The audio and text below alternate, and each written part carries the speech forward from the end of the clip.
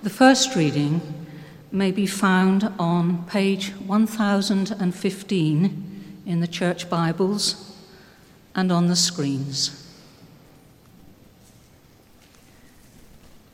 It's Mark chapter 10, verses 35 to 45.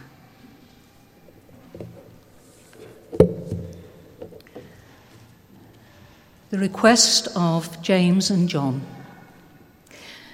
Then James and John, the sons of Zebedee, came to him.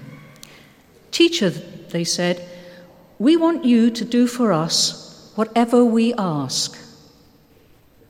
"What do you want me to do for you?" he asked. They replied, "Let one of us sit at your right and the other at your left in your glory." "You don't know what you're asking," Jesus said. "Can you drink the cup I drink, or be baptized with the baptism I am baptized with?" "We can," they answered. Jesus said to them, "You will drink the cup I drink, and be baptized with the baptism I am baptized with. But to sit at my right or left is not for me to grant. These places belong to those for whom they have been prepared." When the 10 heard about this, they became indignant with James and John. Jesus called them together and said, "You know that those who are regarded as rulers of the Gentiles lord it over them, and their high officials exercise authority." Not so with you. Instead, whoever wants to become great among you must be your servant, and whoever wants to be first must be slave of all. For even the Son of Man did not come to be served, but to serve and to give his life as a ransom for many. This is the word of the Lord.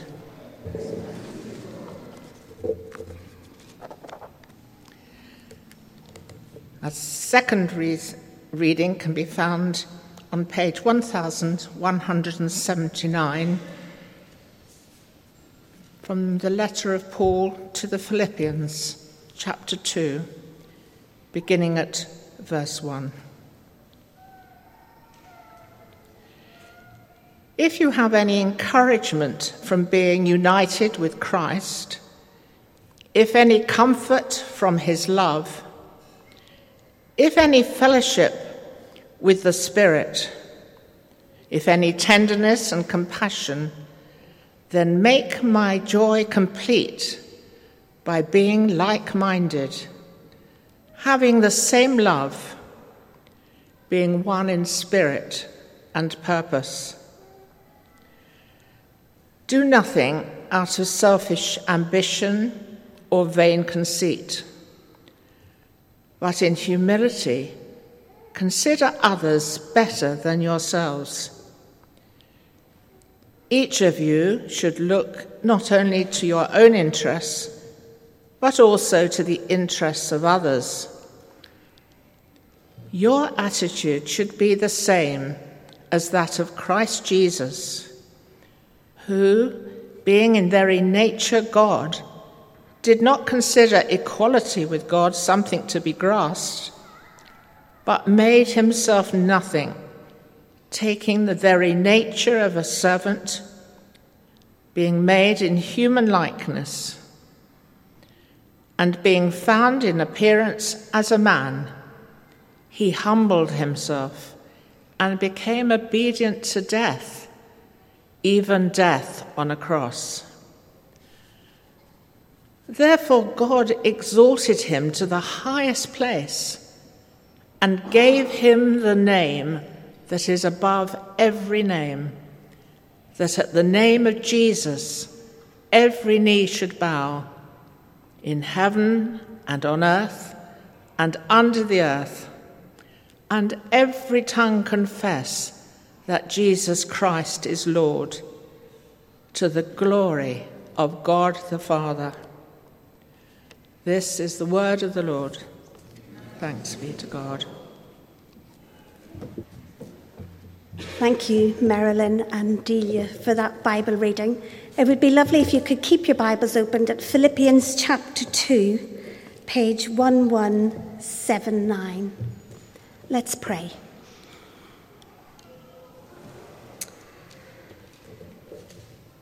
Lord, may you open our eyes to see you afresh this morning. Open our ears to hear you speak to us through your word. And may we open our hearts to know you more clearly, to love you more dearly, and to follow you more nearly day by day. Amen. I want to throw out a challenge this morning to ask, why are you here in church? For some of us, it's going to be really different, many different reasons. I was in Connect group on Thursday morning, and they were talking about this. Why do we come to worship? Are we coming to worship? Are we coming because actually you would feel a bit guilty, especially if you're brought up in Northern Ireland? You'd feel a bit guilty if you didn't go to church on a Sunday. Are we coming because actually it's somewhere for us to go and to meet some friends and just to speak to somebody on a Sunday because it's different from every other day of the week? Are we coming because, well, perhaps we want to get our children into St. Jude's School, so we have to come to church to be able to get the vicar to give the tick in the box? Whatever the reason is, I want us to look at this chapter, these few verses in Philippians 2, especially verses 6 to 11, and I want us to be excited. And I want us to see that we're actually coming here to worship our God who loves us. Jesus, who humbled himself, who left heaven above and came to earth because he loves you and he loves me. And I just feel that as we think of this, it's different from every other faith in the world. There are other religions and philosophies, all of which have been started by a man. Those men are now dead. Buddha, Muhammad, Confucius, Krishna, whatever. Here we are, coming to worship our faith with a God who comes down as a man, who humbles himself because he loves us. If you read in verse 7, he made himself nothing, taking the very nature of a servant, being made in human life and likeness. And he came from heaven and died for me, died for you, death on a cross. And because of that, Jesus has been exalted. All will kneel, as it tells us in verse 10, that at the name of Jesus, every knee should bow in heaven and on earth and under the earth. One day, Muhammad, Krishna, Buddha, they're all going to kneel at the name of Jesus. See, Jesus is the only one who claims to be the bread of life. Jesus is the only one who claims to be the light of the world. Jesus himself tells us that it is only through him that we can come into God's presence. In John chapter 14, verse 6, he says, I am the way, the truth, and the life. No one comes to the Father except through me. And here on Wednesday morning in church, some of us were reading through Acts chapter 14, or chapter 4, verse 12, where Peter picks up on that. And Peter says, there is salvation in no one else.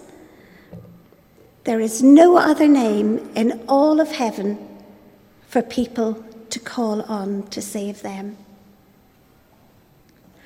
Aren't these verses fantastic? God loves us. God left heaven and came here to earth to live a sinless life and to die for you and me because he wants to be in relationship with us. I don't know how many of you like climbing mountains. I'm looking around to see if anybody I can say, oh yeah, there are a few like climbing mountains. Oh, Paul, yeah. Well, a few years ago, Joss, the children and I went up Snowdon. Now, if truth be told, and if the children were here, they would be laughing at this point because they all walked up and I actually went in the train because it was raining and I had a sore knee at the time. I couldn't have walked up. So anyway, I kept assuring them it's going to be fine. The weather forecast said it's going to be great. We'll get up to the top, we'll have this wonderful view, and it'll be all worth the effort. So they got up there, drenched. When we got there, the weather forecast, unfortunately, was wrong. And the rain was still pouring down. The clouds were still heavy in the sky. And we didn't see this wonderful view that we'd gone up to see. And sometimes I wonder, do we come to church and we listen to God's word, we join in with the songs, but we don't really experience meeting Jesus. We don't see that wonderful thing that we know is there. Conversely, John Gray was here this morning, so he could relate to this. As we flew across to South Africa, and I was so looking forward to going on holiday, to come down through the clouds, to see the view of Table Mountain, to see the Atlantic Ocean with the sun glinting on it and Robben Island and False Bay and the Hottentot Hollands. I knew the view. I was really looking forward to it. And down comes the plane. And there it is. Wonderful. And it's as we read these verses that we can really see Jesus, who he is, this God that we have come here to worship this morning. That God who loves us, who cares for us, who came down from heaven and died a death for you and me. I doubt that many will have heard of Father Maria Boss. I don't see anybody nodding their head. Father Maria Boss decided in the 1850s that he wanted the people of Rio de Janeiro to really see Jesus. And he was very keen to build a statue. Now, it wasn't until the 1920s that statue, Christ the Redeemer, Jesus standing at the top of the forest, looking down on Rio de Janeiro. We must have seen this countless of times as you watched the Olympics. We even heard as the commentators were out on watching the rowing, as the cyclists were out on the road races, how many times did even Sue Barker in the commentary box talk about Christ the Redeemer? And I thought, yeah, wow. Christ the Redeemer. How many times was Jesus exalted during the Olympics? How many people all over the world heard of this Christ the Redeemer? And this is this Jesus who we have come to worship today. Now, forgive me for being Irish. We've looked at the second part of the reading. Now let's look at the first part, the first few verses of chapter 2. This sermon series that we've been following, and I'm going to follow for a few weeks more through Philippians, is entitled A Christ-Centered Life. And today's title is Christ's Humility. Now, if you remember what Marilyn read from the book of Mark, where the disciples were arguing amongst themselves about who was going to be the most important. But Jesus, as he so often did, turned the worldly view upside down.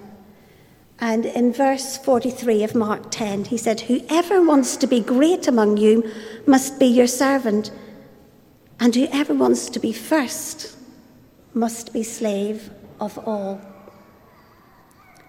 And that's the example that Jesus set us as he humbly followed the will of his Father. And so Paul picks up on that in his letter to the Philippians. In verse 3 and 4, he says, and verse 2, "Make my joy complete by being like-minded, having the same love, being one in spirit and purpose. Do nothing out of selfish ambition or vain conceit, but in humility consider others better than yourselves.